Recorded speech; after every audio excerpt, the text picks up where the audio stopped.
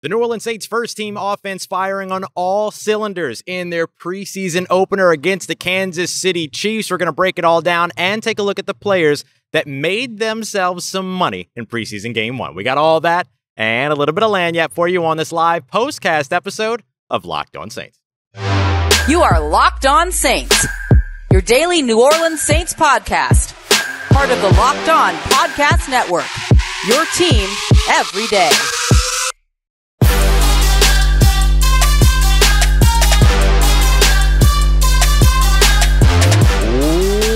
What is good, Who Dat Nation and Who Dat family? Welcome into another episode of Locked On Saints, your daily podcast covering your favorite team, the New Orleans Saints, part of the Locked On Podcast Network, your team every day. Thanks so much, as always, to all you everydayers out there making Locked On Saints your first listen of the day every day. Don't forget, you can always subscribe and follow for free on YouTube or wherever you get your podcasts so you never miss the latest episodes. And as always, if you want to keep the conversation going one-on-one with me, you can always head over to joinsubtext.com/LockedOnSaints, take part in our exclusive film studies, Q&As, and much more, and join a community that I would love for you to be a part of. As always, I'm your host, Ross Jackson, at Ross Jackson Nola on your favorite social media, your New Orleans Saints expert, credentialed member of the media, senior writer and reporter over at Saints News Network, Sports Illustrated, Fan Nation site covering the New Orleans Saints every Tuesday on the Locked On NFL podcast, and here with you every single Monday through Friday, and then some on Locked On Saints. And it's our live postcast edition of Locked On Saints today. I got tired of sitting up in the booth and wanting to show you the field, so I decided, you know what? I'm doing the show from the field. So here we are. If you're watching on video, you're seeing the Superdome field right behind me. Very grateful we get the opportunity to do that. Very grateful we get the opportunity to be here with you today. As is tradition with all of our postcasts, let me see the Your Team Every Days in the chat. Really appreciate everybody being here, whether you're catching the show live or catching it later. Very, very much appreciate all of it. All right, we're suited up and booted up today because it's preseason game one, and the New Orleans Saints offense looks like the real deal. Remember the big question that we've been asking so far over the course of this entire offseason thus far, particularly with training camp and things like that. Is the New Orleans Saints offense struggling because the defense is really good, or is the New Orleans Saints offense struggling because the offense hasn't found its groove yet? Well, a 12-play, 85-yard touchdown drive to open up their first preseason action with starters against starters with the Kansas City Chiefs. Yes, it was the very first action for those Kansas City Chiefs, but hey, it was the very first action for the New Orleans Saints as well. Put together a big-time drive. Derek Carr connecting with Alvin Kamara on the swing pass, Alvin Kamara on the screen pass. We got a screen in the preseason, y'all. We only saw Alvin Kamara targeted on 9 screen passes all season last year. In the preseason, we get a screen pass that almost goes for a touchdown. You saw a big catch by Michael Thomas. You saw the attempted connection with Chris Olave, some big catches and connections between Derek Carr and star tight end Juwan Johnson, who, make no mistake about it, is a star. It is absolutely worth your time in fantasy football, especially if you can get him late. But then it all capped off with a big 4-yard touchdown to Keith Kirkwood. And that's this play that I want to focus on, because I thought that play was really the kind of the summation of what that New Orleans Saints offensive drive was for them. Derek Carr takes the snap. He sits back. There's time for the play to develop. The offensive line starting 5 was on it, bought him some time, blitz pickups all over the place, all that. And then you got to just kind of wait for him to sit back and watch everything develop. These linebackers, as well as the Kansas City defenders, were playing down towards the goal line. Keith Kirkwood hits what we would call like the baseline in basketball, right? That back end zone line. And then he hits Keith Kirkwood in the back of the end zone for an easy touchdown. Those are the things that you want to see week in and week out from this New Orleans Saints team. And how many times did we see the Saints come up short on opening drives? Here we see them punch it in, 12 plays, 85 yards. That's exactly what you wanted to see the New Orleans Saints do in this game. So it answered our question. Was the New Orleans Saints offense struggling because the defense is really good, or was the New Orleans Saints offense struggling during training camp because the New Orleans Saints offense is meant to struggle? Looks like the defense is just really good because that New Orleans Saints offense looked fire today. And that's what you wanted to see, right? A lot of folks have asked, Ross, what do you want to see from this New Orleans Saints team with the starters out there? First and foremost, efficiency.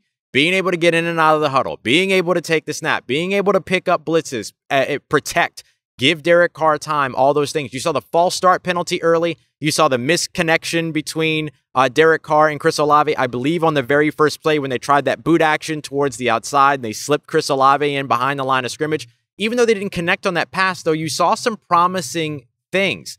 And the thing that I thought you saw really promising on that play, even though they didn't connect, is the motion. How many times did we see Chris Olave run routes from behind the line of scrimmage last year? 0 times, at least that I can remember. I don't know if that's true. I'll go back and I'll find out, though, and I'll let you know. But those are the things that you saw big time, was that you saw a lot of the you saw the motion, you saw the misdirection, you saw the screen passes, you saw this New Orleans Saints offense look a little bit more like itself today, and I thought that that was big. The defense looked really good at the top of the defense, and that was a big thing. The defensive line in particular was a big piece that we wanted to see. How does the defensive interior hold up? Held up well, but when you got to the depth, things got a little bit concerning. On the defensive line, though, I thought that the second team defensive line, which consisted of Peyton Turner, and then on the Peyton Turner and Tono Passio on the outside, on the inside, you had it was Malcolm Roach and Brian Brzee. I actually thought that second unit on the defensive line fared pretty well. The starting unit of Cam Jordan and Carl Granderson, bookending Colin Saunders as well as Nathan Shepard, those two units looked really good. Once you got a little bit down towards the depth after that, though, things got a little bit concerning. Although Jack Heflin, Kyle Phillips, both making highlight plays. Jack Heflin helped on the, I believe it was the Ty Summers sack. You saw Kyle Phillips with an interception at the end of the game, a clutch interception, an interception that Colin Saunders said was one of the most clutch plays he's seen in the league so far. So you could see where they had a little bit of that, but you were a little bit worried, I get it, around like the depth at offensive line. And I think that's still where my biggest question mark is. Remember, the second unit would usually have had either Andrus Peat or James Hurst in it, so that's worth considering. But I think that that's maybe the thing where you want to see the Saints kind of go back to the drawing board and see what they can figure out in terms of addressing their depth or just focusing on coaching up that depth and making the right situations.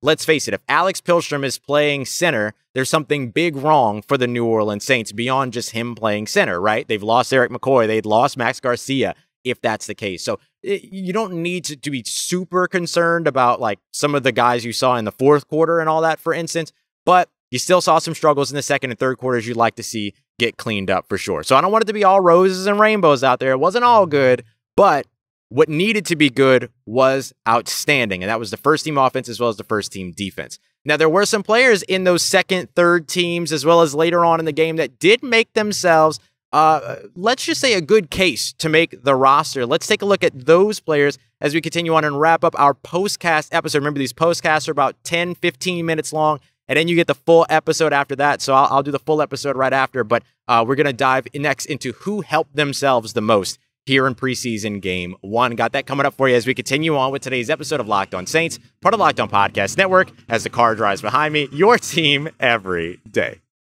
Today's live postcast episode of Locked On Saints brought to you by our friends over at Underdog Fantasy. There's no better way to play fantasy football than with Underdog because they have Best Ball. Best Ball is my favorite format. All you have to do is do your draft like you normally would a snake draft, but then Underdog is going to optimize your lineup for you. So if somebody on your bench outscores a starter at the same position, that bench player counts as your starter. Whoever's got the most points at the end of the season wins. It's that simple. You can try it out today at Underdog's Best Ball Mania tournament. This is the largest fantasy football tournament ever. $15 million in prizes to give out, including an absurd $3 million prize for the winner. So visit UnderdogFantasy.com today or find them in your app store. Sign up with the promo code LOCKEDON to get your first deposit doubled up to $100. Once again, that's Underdog Fantasy, promo code LOCKEDON. This live postcast also brought to you by our friends over at FanDuel, America's #1 sportsbook. Football is here. The New Orleans Saints are here. Everybody's rolling. So it is a great time to go ahead and get in over at FanDuel, especially right now because they're going to help you win all season long. Pick one Super Bowl winner and you're going to get bonus bets every time that team wins throughout the regular season. You just pick them to win the Super Bowl, and then you'll get bonus bets for every one of their victories. You can use those bonus bets on everything from spreads, player props, over-unders, and much more. So visit FanDuel.com/LockedOn today to start earning those bonus bets with America's #1 sportsbook. Once again, that's FanDuel.com/LockedOn, FanDuel.com/LockedOn. Let's get it, Who Dat Nation. Wrapping up our live postcast here with a look at the Well, first of all, my suit, right? I'm looking sharp over in the suit, though. No, I'm just playing. But the next thing that I want to take a look at here is the players that helped themselves tremendously throughout this game. I got 5 of them. I'll kind of run through. I'm only going to highlight 3, but I'm going to give you 5. The first of which is wide receiver A.T. Perry, the rookie wide receiver who was the guy that we kept saying, let's hold out. Like, let's not overjudge based upon training camp. Let's see what happens when he gets under these lights right here in the Caesars Superdome. What happens? 6 targets, 6 catches, 70 yards, and a touchdown. And that touchdown coming on a contested catch, had a couple of contested receptions throughout. So that was a really, really good situation for A.T. Perry, and one of those ones that really helped him out big time. The other guys that I think had really good days, Ugo Amadi, who ended up with the interception, as well as, of course, Ellis Merriweather, the running back, who got a little bit of an extra opportunity because of Kendre Miller having to leave with an injury. He had a knee sprain. It's connected to the same knee that he was dealing with over the course of the offseason as well. And so he got kind of called up into duty a little bit more quickly than maybe originally anticipated and looked great. He was able to run. He had a couple of big runs that were called back. Not really sure I agree with the Jimmy Graham holding penalty. Dennis Allen didn't either. He seemed to take exception to that one, but he had 9 attempts, 24 yards. So not a great average, but in terms of his role and what it is that he was doing, and his average probably would have ticked up had, some of those other runs actually counted. But he also had the couple of catches. He had the touchdown catch in the front corner of the end zone as well. I thought that he made himself some money today as well. I mean, look, the New Orleans Saints running back room is one that is dealing with a lot of injuries. Eno Benjamin out for the year with an Achilles tear. Kendre Miller now dealing with that sprained knee again, the same one that he dealt with over the course of the offseason. Kirk Merritt dealing with the hamstring injury. So great to see a guy like Ellis Merriweather who caught 22-8. So he caught 31 total passes during his time at UMass. There was literally nothing about this guy that told you, yeah, he's going to come into the NFL and be a little bit of a pass catcher. And look at what he showed you today. He went out there and he was a little bit of a pass catcher. And he had a fantastic blitz pickup at an earlier point, protecting Jake Haener and keeping a play alive as well. Those are the things you want to see from Ellis Merriweather, who made himself, if nothing else, I think, a pretty quality practice squad option, but maybe even better than that, depending upon how these injuries continue to impact the running back position for the New Orleans Saints. And don't forget, you also have the 3-game suspension for Alvin Kamara at the beginning of the year as well. So that's a big thing. So I really loved seeing what Ellis Merriweather was able to do. A.T. Perry, got to shout out Keith Kirkwood as well. Keith Kirkwood's one of those guys that's kind of flown under the radar a little bit. He's a 6-year NFL veteran. He's a guy that has had some, not so great moments, the drops, hitting off the helmet, things like that. But boy, has he put in work over the course of this offseason. I asked Derek Carr about him. I said, look, every time that we ask you about wide receivers, we're asking about Michael Thomas and Rashid Shaheed and Chris Olave and all these guys. What about Keith Kirkwood? And one of the things that he mentioned was that he has a 6:30 workout session with everybody. And he says, hey, I'm going to get there at 6. If anybody wants to join me, they can. Keith Kirkwood has shown up at 6 a.m. earlier than everybody else every single time and has stayed later with Derek Carr every single day, continuing to work, continuing to run routes, continuing to catch passes, all these other things. That is huge for a guy like Keith Kirkwood, who's trying to, fight for that roster spot, also be like a veteran that people can trust, all those things. So I think that this is really, really fantastic stuff. Hey, look, it's John Hendricks. It's my good friend, John Hendricks. John, say hi. Crash the pod. Hey, how's it going, guys? This is my good buddy, of course, from over at Saints News Network. My guy does some of the best in-depth work when it comes to training camp notes, post-game notes, everything like that. My guy, at John J. Hendricks. Make sure you go and check him out. I was just talking about Keith Kirkwood. Isn't he just the nicest dude in the world? Yeah, probably one of the nicest guys I've probably dealt with. Yeah. I just think he's just so genuine, humble, and probably going to end up making this roster. I think so, especially after a performance like today. See, it's not just me. We're telling you. Good to see you, homie. I appreciate you, man. See you soon. So you got to love what you're seeing from Kirk Merritt there. And then the other guy that I thought made a little bit of money for himself. It might not even be here in New Orleans.